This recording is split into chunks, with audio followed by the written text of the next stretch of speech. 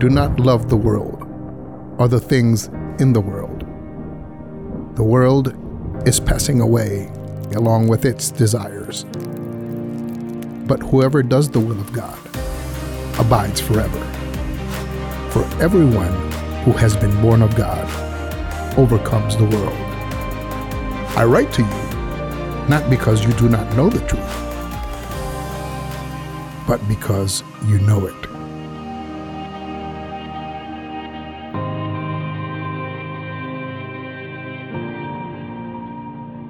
If you have your Bibles, turn with me to 1 John chapter 3. We're going to finish 1 John chapter 3 this morning and get through the rest of that chapter as we start looking towards this continual theme that arises that the Apostle John writes. 1 John chapter 3, now you got to understand, John is about 83, 84 years old when he's writing this. He's an apostle. He was a former disciple of Jesus.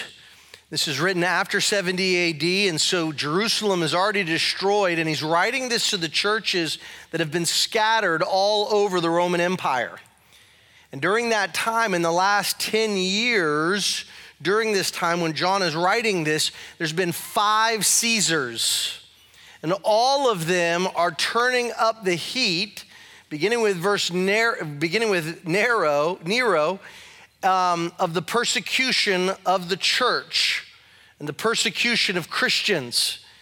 And so John is writing this to them to encourage them and to let them know this is what Christianity is and isn't. And he's writing this as an old grandfather. So think about it this way. He's a grandfather writing to his grandchildren. And so some of you grandfathers, think about it that way. That he's writing as a grandfather. And I don't know if my grandfather used to be a great storyteller. He fought in World War II and he would tell stories, and he would be in the middle of stories and then he'd run off on some tangent and then come right back to it. And it was just some random thing that he was going through. And one time I remember he was in the middle of a story and my grandmother comes in because she had just gotten a phone call and she said, "You're going to be a great grandfather." And she looked at my grandfather and my grandfather looked and he continued on with his story, kind of ignoring her almost. And I looked at my grandfather and I said, Grandpa, you're going to be a great grandfather. And he looked and he smiled and he said, "I've always been a great grandfather." So the Apostle John is writing this as a great grandfather to us. And so he has something to say as we kind of unfold this, and let's read this together. 1 John chapter 3, beginning with verse 11. "For this is the message that you have heard from the beginning, that we should love one another." Well, I haven't heard that one before, right? "We should not be like Cain, who was of the evil one and murdered his brother. And why did he murder him? Because his own deeds were evil and his brother's righteousness. Do not be surprised, brothers, that the world hates you. We know that we have passed out of death into life because we love the brothers. Whoever does not love abides in death. Everyone who hates his brother is a murderer, and you know that no murderer has eternal life abiding in him." Verse 16, "By this we know love." Now watch these there's 3 of them. By this we know. Verse 16, 19, and 24, underline them and circle them because he's saying something very important to us. 3 things that he's giving to us. "By this we know love, that he laid down his life for us, and we ought to lay down our lives for the brothers. But if anyone has the world's goods and sees his brother in need, yet closes his heart against him, how does God's love abide in him? Little children, let us not love in word or talk, but in deed and in truth." Verse 19, "By this we shall know that we are of the truth and reassure our heart before him. For whenever our heart condemns us, God is greater than our heart, and he knows everything. Beloved, if our heart does not condemn us, we have confidence before God, and whatever we ask, we receive from him because we keep his commandments and do what pleases him. And this is his commandment, that we believe in the name of the Son, Jesus Christ, and love one another. There it is again, love one another, just as he has commanded us. Whoever keeps his commandments abides in God and God in him. And once again for the third time, and by this we know that he abides in us by the Spirit whom he has given us. Let's pray. Precious Father, we thank you for your word. We thank you that it is truth. We thank you that it's a lamp unto our feet and a light unto our path. We thank you that it divides between the bone and the marrow and the soul and the spirit. And we ask, Lord God, that your Holy Spirit would take this word and use it in our lives. God, change us, transform us. Lord, we love you. We confess our dependency upon you, Lord God. And we ask, Lord God, that this truth, Lord God, would change us and that you would use it to conform us into the image of your Son, Jesus Christ. And as always, Lord God, let the words of my mouth, the meditations of my heart be acceptable in your sight, O Lord, my strength and my Redeemer. It's in Jesus' name we pray. Amen. I look at this passage of Scripture, and if you're taking notes, you see that children of God are children of the devil. What are the characteristics is what we're going to be looking at here this morning. I'm amazed at the world that we live in, and I want to set this up so that we have an understanding. If you're a reader of literature, there's two probably the famous and classic horror stories that were written years ago. One was Frankenstein, and one was Dr. Jekyll and Mr. Hyde. And what you have in these two stories is two competing worldviews. And the Dr. Jekyll, Mr. Hyde worldview is that Dr. Jekyll is a good surgeon. He's very kind in his community, but there's this evil within him. And he wants to so desperately to act out and to do that evil. But he doesn't want to lose his place in society. And so he devises this formula to convert him and his appearance into a person, Mr. Hyde, so that he can do all the evil that he wants. And what happens in the story is this evil in Dr. Jekyll eventually overtakes him, and he no longer has to drink the formula to become Henry Hyde. The evil so gets him and owns him that he then follows down this dark path. Where Frankenstein, on the other hand, you have Frankenstein who is made by Dr. Frankenstein, and he's this creature that now has life, and he is good, and he is created good, and he wants to connect with people. But yet he looks like a monster. And so people then treat him like a monster. And people say all sorts of evil things against him. And so much so that they want to kill him. And so he eventually then becomes a monster because he's treated like a monster. So one is society makes him evil in the Frankenstein story. And on the other side, you have the Dr. Jekyll, Mr. Hyde, where we're born with and have this constant fight of evil within us. The Christian life is much more like Dr. Jekyll, Mr. Hyde. We are not born good. The Bible says in Romans chapter 3, for all have sinned and fall short of the glory of God. Romans 3:10, there is none righteous, no, not one. There's none that seeketh after God. In fact, there's none that even have any good within them. There's nobody that does good, is what Romans says. And so therefore, we're not born good. And so therefore, the only way that we can do good and be good is we need outside intervention. Because there is this battle within.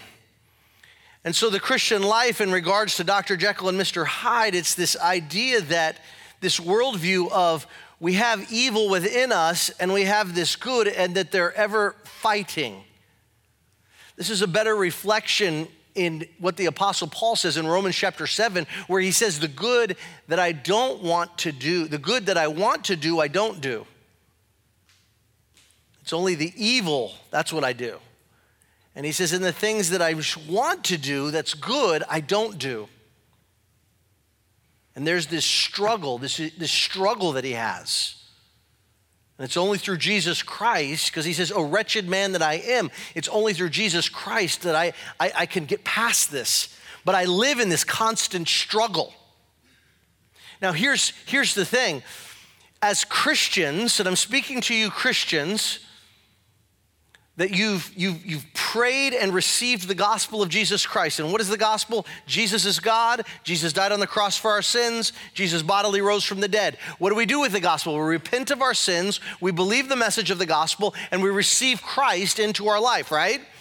So as a Christian then, we're to live new. If anyone is in Christ, they're a new creation. Old things are passed away. Behold, all things become new. As John chapter 3 says, we're born again. These are the stories and the verses that we hear, okay? But what happens? We still have this sin nature. We still struggle with sin. And we ask ourselves, if I'm saved, if I'm truly saved, then why do I doubt my salvation? If I'm truly saved, why do I deny Jesus with my lifestyle? If I'm truly saved, why did I just think that thought? If I'm truly saved, why am I not really forgiving the person who hurt me? If I'm truly saved, why do I want to do and do what I shouldn't do? If I'm truly saved, why did I say those words that are absolutely destroying that person, even sometimes while I'm saying them? If I'm truly saved, why am I living a broken, discouraged, and defeated life? Have you ever been there? Maybe you're there now. If I'm truly saved, because here's the thing, Coastal Church is not about developing perfect followers of Christ. No, we are called to develop, you ready? Authentic followers of Christ. Amen. You know what that means? That means you can be as messed up as you want. You can be as messed up because it's all level ground on the cross of Jesus Christ. That Jesus Christ shed his blood for us, and that he died on the cross for our sins, and he bodily rose from the dead, and he made us new. And so guess what? You can bring your ugliness and recognize that as authentic as we are, we need Christ every moment of every day. Isn't that beautiful? That's so beautiful. But here's the deal. Why then do I still sin? You would think, man, I've been saved for a long time. I've been saved like 28 years. Why am I still struggling with sin? Don't you think I should be perfect by now? Don't you think that I should always shun sin? Why in the world do I have that thought? Why in the world am I doing this? Why in the world am I saying this? And the Apostle John here is writing, and he starts with this idea, we should love one another. Okay, all right. And he gives a little bit of a contrast between the child of the devil, evil, and the child of God. And he gives some characteristics here from the text. And the first thing that he says is that you've heard it from the beginning that we should love one another. And then he said we should not be like Cain. So here's the contrast. or the characteristics of the children of the devil. And what did Cain do? He murdered. So if you're taking notes, there's the two characteristics of the children of the devil. Number one, that of evil, that you murder God's children and are fine when they are murdered. What did he say? We should not be like Cain, who was of the evil one and murdered his brother. And why did he murder him? Because his own deeds were evil and his brother's righteous. Being a child of the devil means this: you are trying to stomp out people's righteousness. We're at a tipping point in our country. In fact, evil preaches tolerance until it's in the majority, and then it tries to silence all good. We're at a tipping point that it's time for us to speak up for the things that are true and that are godly and that are right. Amen. It's not something for us to just say, oh, no, we can be indifferent about this. Now, it's this, well, I don't want to offend anybody. What I don't understand is it's okay for us to be offended, but it's not okay for us to be offensive. And I don't want to offend anybody. I want to do it in the context of that we should love one another. We're not here, this is not a political speech. It's that we should love one another. And how do we love one another? Well, the best way that we can love somebody is to let them know, hey, I love you for you. And just as much as you sin, I sin. And just as much as you struggle, I struggle. But I'm not identified by my sin, and you're not identified by your sin. You're a person, I'm a person, so let's love each other. And all of a sudden, but one of the things here that the Apostle John is saying is he says, murder God's children. If you're a child of the devil, you're okay with that, and you're fine when they are murdered. Did you know in the last 2 years, go to the persecutedchurch.org. In the last 2 years, we've seen a 300% rise in the persecution of Christians globally. Now think about this. There are more people being killed for proclaiming the gospel of Jesus Christ globally in the last 2 years, an increase by 300%. In fact, in India, the prime minister just came to visit the White House. They have seen a consistent rise in the last 2 years of the human rights violations of them killing those that are of the Christian faith. It's interesting because if we're really that of God's children, we would go, well, I don't murder God's children, but are we fine with those that are being murdered? Don't be surprised, brothers, that the world hates you. Secondly is this: the children of the devil hate God's children and are indifferent towards them and or are different towards them. This goes along with John's teaching. Jesus is teaching in John chapter 16, verse 33. The Bible says, in the world you will have tribulation, but be of good cheer. I have overcome the world. In the world you will have tribulation, Christian. That's a promise. This is not a maybe you will, maybe you won't. No, in the world you will have tribulation. If they're trying to stomp out righteousness, if they're trying to murder those people,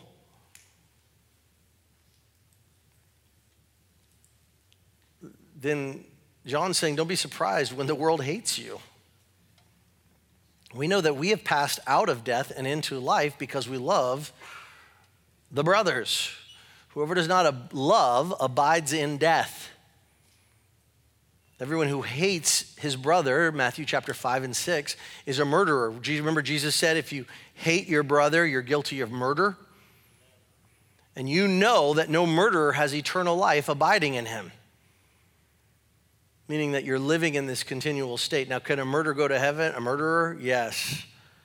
The same way you and I can go to heaven as sinners. So, the first little beginning of this text, you see that the Apostle John's kind of saying, okay, listen, this is what children of the devil do. They murder, they hate God's children, they're indifferent towards them. He's talking about that of the difficult times, the trials and tribulations that we as Christians face. In the world you will have tribulation, but be of good cheer, I have overcome the world. Then he goes and he shifts verse 16, 19, and 24 to, and by this we know that we are children of God. By this we know. This is where he deals with my doubt. Do you doubt? Now, I know some people don't doubt at all that they're saved 100% in there. I struggle with doubt. You know why I struggle with doubt? I struggle with doubt because I sin. Because I would think, why am I still sinning? I struggle with doubt because I think a thought that I shouldn't think.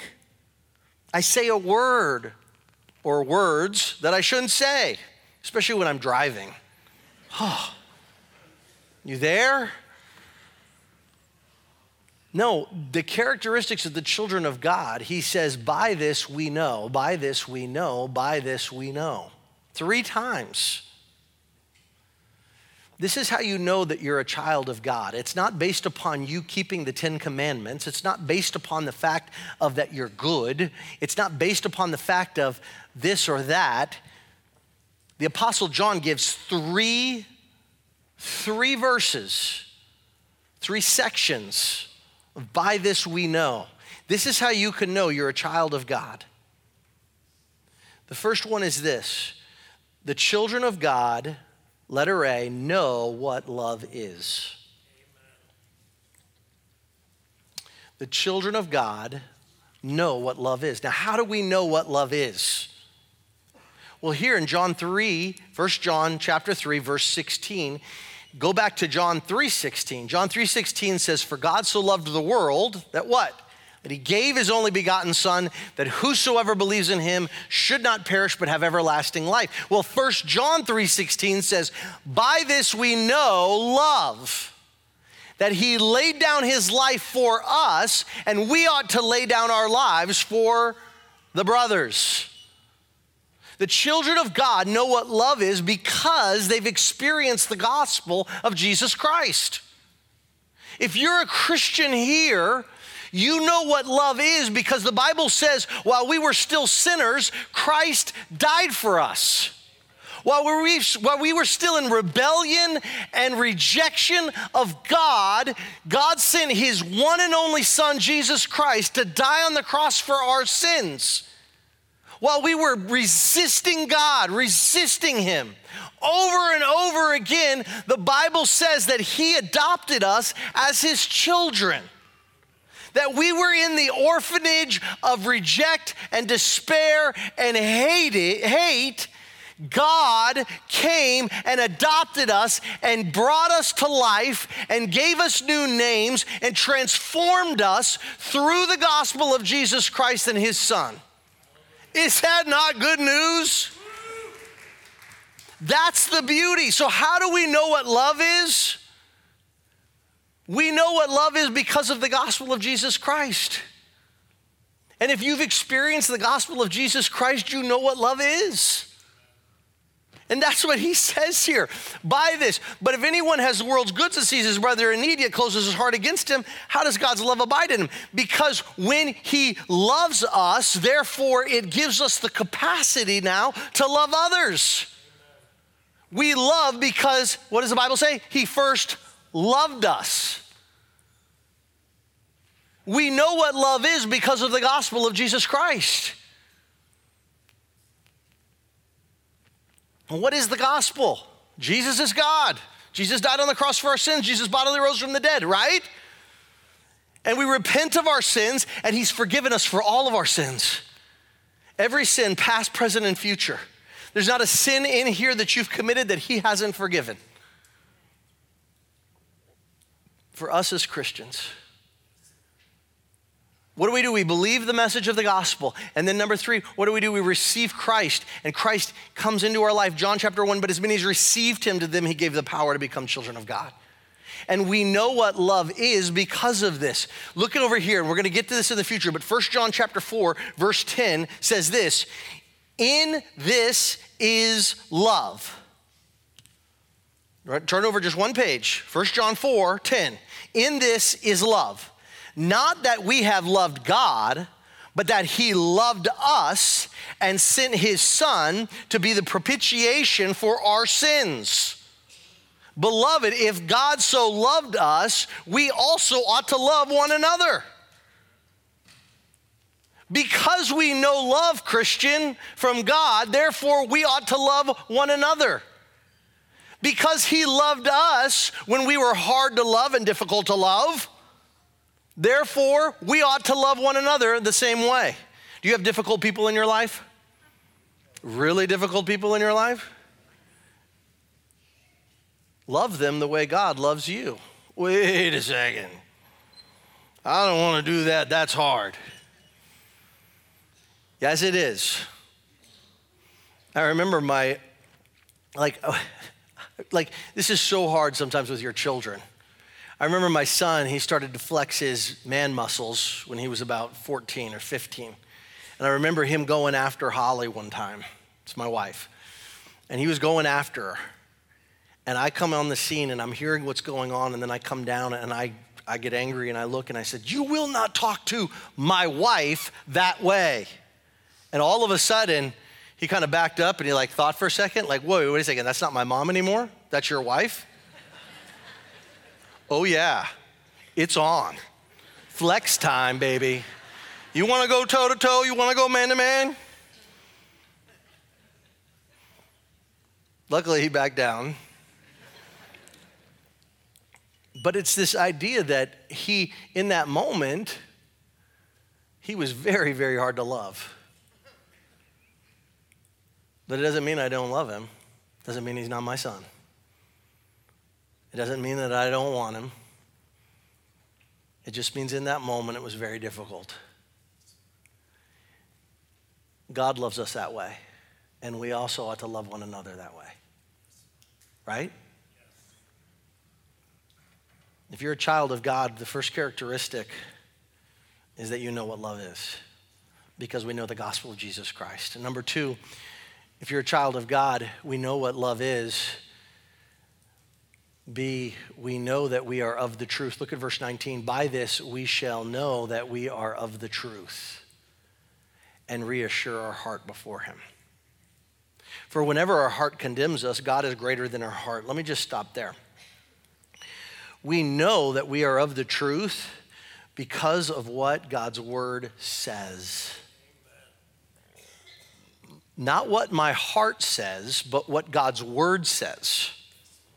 Let me tell you, so in my office, I have a library, and you go in the library and there's a chair, and I counsel myself in this chair. It's the self-counseling chair.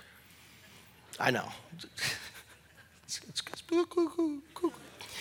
But I sit in this chair, and this is what I do. This is how I counsel myself. And let me share something with you. Those of you that don't like going to the counselor, some of us need it. Some of us, there's seasons and stuff. Let me help you, okay? Pull out a pad of paper, pull out a pen, and write down every lie that your heart tells you. That you're worthless, that you're no good, that you're unlovable, that you're not smart enough, that you're not good enough, that God can't use you. Every lie that your heart tells you, write it down. Then take the word of God and put a verse on it.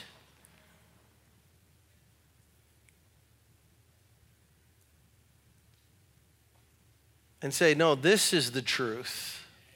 I'm believing a lie. I'm going to tell myself the truth of God's word, not the lie that my heart tells me. But all these children's programs say, follow your heart. The Bible says in Jeremiah, the heart is deceitful and desperately wicked. So it's never going to tell me the right stuff.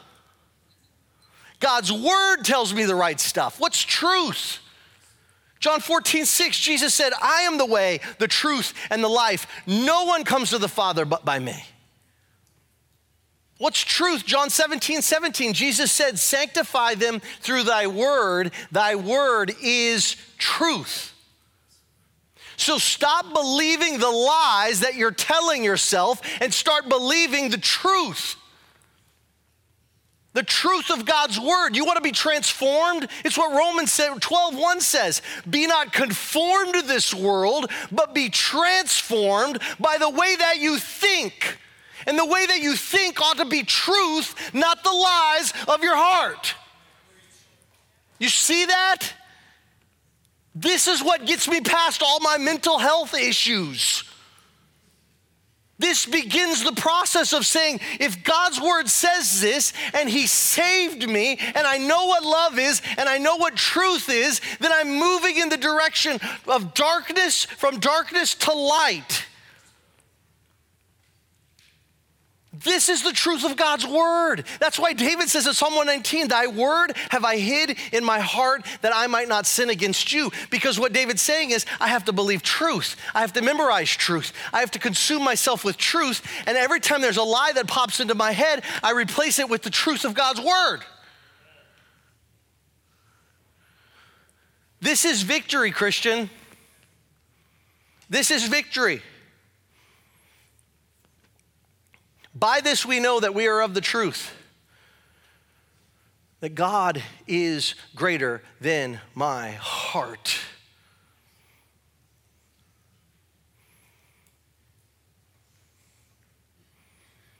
He knows everything and he's still greater. I love that little comma. That's a little grandfather saying. John always does these little grandfather thoughts. Oh yeah, and he knows everything. He knows that thought that you're thinking, that action that you've done, that unforgiveness that you can't forgive yourself for. He knows it. He knows everything. And the truth of God's word is still for you. It's still for you. Because I'm going to tell you something. My biggest struggle, and I used to hear it all the time when I go to church, I'd hear pastors say, if you're 99% sure you're saved, then you're 100% lost. I used to hear that. And here was my thought. I must be lost. Because I struggle sometimes with knowing that I'm saved. And this is not, and people go, oh, doubt. You're doubting and you're a pastor? Hey, listen, you know what? Did you know John the Baptist doubted?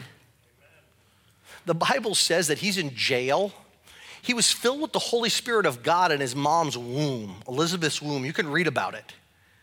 And he preaches everything about Jesus and the kingdom of God. Jesus is there, and there's this Trinitarian moment where he hears a voice from heaven saying, this is my beloved son. The Spirit of God descends upon him like a dove, and John's in prison about to die for this. And John sends his disciples to Jesus and say, are you the one, or are we going to look for another? Jesus even called him the greatest prophet ever to live, and he doubted. Doubt is not sin. Rebellion is sin. Now, once you're confronted with the truth of God's word, once you're confronted with this, then there becomes that crossroads of, am I going to believe it or not? If I say no to God, I'm saying I'm not going to believe God's word, I'm not going to believe the truth, and I'm going to follow my own things.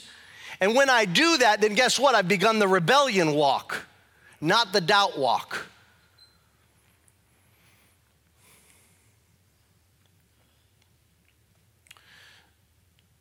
Third characteristic of a child of God. Verse 24. Whoever keeps his commandments abides in God and God in him. And by this we know that he abides in us by the Spirit whom he has given us. So you look and say, and by this we know. Once again, and by this we know. What is he saying? And by this we know? We know that God's Spirit abides in us. The children of God know that God's Spirit abides in him or her. Wait a second, but I still sin. Yes. Go back to Dr. Jekyll, Mr. Hyde. Henry Hyde is still in there.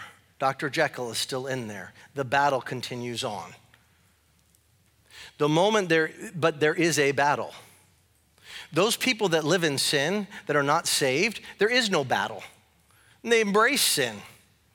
They celebrate their sin. You know why? Because there's no battle, there's no struggle. Because lost people act lost. Why would we expect them to act saved? But us as Christians, we have the Spirit of God in us, and the Spirit of God battles with my flesh. And how do I know that I'm saved? Is that God's Spirit abides in me. Now look, it's a little backwards here, but he backs it up by saying, because we keep his commandments. How do I know the Spirit of God abides in me? Well, because I keep his commandments. Oh no, did he break out the 10 commandments here in the verses before? No, he didn't break out the 10 commandments, because let me share something with you. John already knew that we had already broken all 10 of the 10 commandments. You have other gods before you. You're a liar, you're an adulterer, you're a murderer, you're all of these things, but it's Christ that makes us new. And how do we know that we're new? 1, we know what love is. 2, we know that we are of the truth. And 3, God's Spirit abides in us. And some people go, well, how do I know if God's Spirit's in me? If the God of the universe that created heaven and earth and everything that we see abides in you, you know it. You know it. If he's not and you're questioning, then maybe he doesn't abide in you. Ouch. Because some of us, I know, man, when I was growing up, some of us prayed some prayer when we were 8 years old, and we think that's it. Once saved, always saved. And there's never been a transformation. There's never been a desire for God.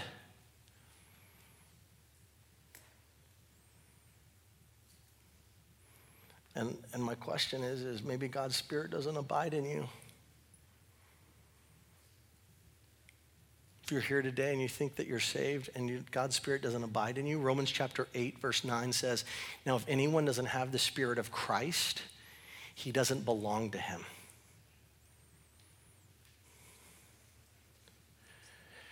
But he gives 2 commandments. How do we know that we have God's Spirit abiding in us? Because we keep his commandments. Well, what are the commandments he gives? He gives 2 commandments. The first one is this, that we believe in the name of his Son, Jesus Christ. I can do that. I've done that. I believe in the name of his Son, Jesus Christ. And second commandment that he gives is that we love one another. I've done that. Now, do I do it perfectly? Absolutely not. But the 2 commandments he gives, what are his commandments? He says, and whatever we ask, we receive from him because we keep his commandments. Oh, no, I don't keep his commandments, the 10 commandments. And do what pleases him. Oh, no, I don't do what pleases him. And this is his commandment. Oh, here we go, more disappointment. Because here's the deal. There's a time in my life that I just felt like I was a constant disappointment to God. And maybe you're here today and you feel like a constant disappointment to God because you sin. And I'm here to tell you, you're not. You're his child and he loves you. And he'd rather have you messed up than not have you at all. And this is how you know that you're saved. What is the commandment? That we believe in the name of the Son, Jesus Christ. God gave me, he adopted me. I believe because he saved me. And I love one another, which I can't even do well, but he gives me the capacity because I know what love is because of the gospel, therefore I can love one another. So both of those he does through me. You see the beauty of the gospel, church? He does those things through me. The outside intervention saves me. The outside intervention gives me the power to love one another, and so therefore, why aren't we loving one another? We can agree on this. I don't care what political party you are. We can agree upon this. Because we keep his commandments, we believe in the name of Jesus, we love one another. So here it is. Ready? I know that I'm saved because I know what love is because of the gospel. I know what truth is because I tell myself the truth. Believe the truth. Trust in the Lord with all your heart and lean not on your own understanding. In all your ways acknowledge him and he will direct your paths. And I know that I'm saved because God's Spirit abides in me. Do you know you're saved? Settle it. Because here's the deal. Once he's adopted you, guess what? You're his. He's not going to unadopt you. He's given you a new name and he's given you a new life. And so now here's the question, church. You ready? What are you doing about it? Why are you not giving him your time, your talent, and your treasure? Because now that I understand his mercy and his grace and mercy demand more, never less. The fact that my wife is married to me, it just demands that I want to be a better husband because she's a wonderful woman and I'm not a wonderful man. And she loves me in spite of me. And so it causes me want to give her more and to serve her more and to love her more. And that's a natural relationship. How much more so should it be in a supernatural relationship with God giving me the ability and the blessings of my life? Here's my time, God. Here's all of it. Here's my treasure, God. It all belongs to you anyway. Here's my talent or talents. You might be a one-trick pony, but use it to the glory of God. Here's my talent. I'm going to hold babies that vomit on me. That could be your talent. And serving the Lord. You go on a missions trip. Wait a second. You mean going on a missions trip? God might call me to go on a missions trip. That costs a lot of money and that's a lot of time. And I don't want to really use my talents for that. Why do we go on mission trips? We go on mission trips not because it makes us feel better about ourselves. It's because for me, it changes me and recognizes that every tribe, tongue, and nation, and all these people are around God's throne, and I get to love them and encourage them, and they get to love and encourage me, and it's kind of like a big family reunion. And I want to invite you to come, and if you haven't gone, you're missing out. Why are you? Well, I wanted to get the new car. I wanted to get the new stuff. Well, that's great. You know what? I'm just telling you, in heaven, the Bible says the last shall be first and the first shall be last. So I'm getting the Corvette in heaven. Just want you to know, because I drive, not a Corvette now.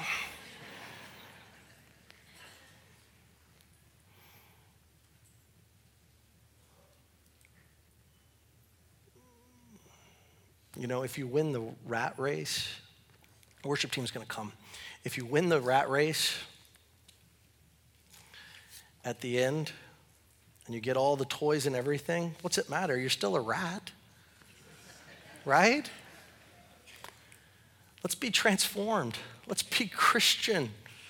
Let's know that we're saved. Let's extend the love of Jesus to one another and to those that come in contact with. By this, all men will know that we're followers of Christ. And we know what love is. Why? Because he first loved us. Let's bow our heads and let's close our eyes. If you need to do business with God, there'll be people underneath the screens that would love to take a Bible and show you. If you're watching from home, please send us a little note. I want to pray for you, and then we're going to close out of here singing. God, I pray, Father, for every person here. I pray, Lord God, that their life would be changed and transformed because we know what love is, because we know that we are in the truth, and because the Holy Spirit of God resides in us, Lord God. Help me not just to say this, Lord God, but me personally, help me to believe this. I'm so sorry for the things that I do, Lord. I'm so sorry for the things that I think And Lord God, I want to walk in newness of life every moment of every day, and I'm so sorry that I fall short, but thank you for your grace. Thank you for your mercy. Thank you for your forgiveness. And Lord God, because of that, I just want to give you everything. I want to give you everything, Lord God. And I pray, Lord God, that every Christian here, they would recognize and know that they're saved, Father, that they would give you everything. Would stop holding back, Lord God. If it's tithing, then I pray that they would tithe. If it's time, I pray that they'd give their time. If it's talents, Lord God, I pray that they would surrender their talents to you, Lord God. Just give it to you, Lord. It's yours. We are yours. We thank you and we love you. It's in Jesus' name. Amen.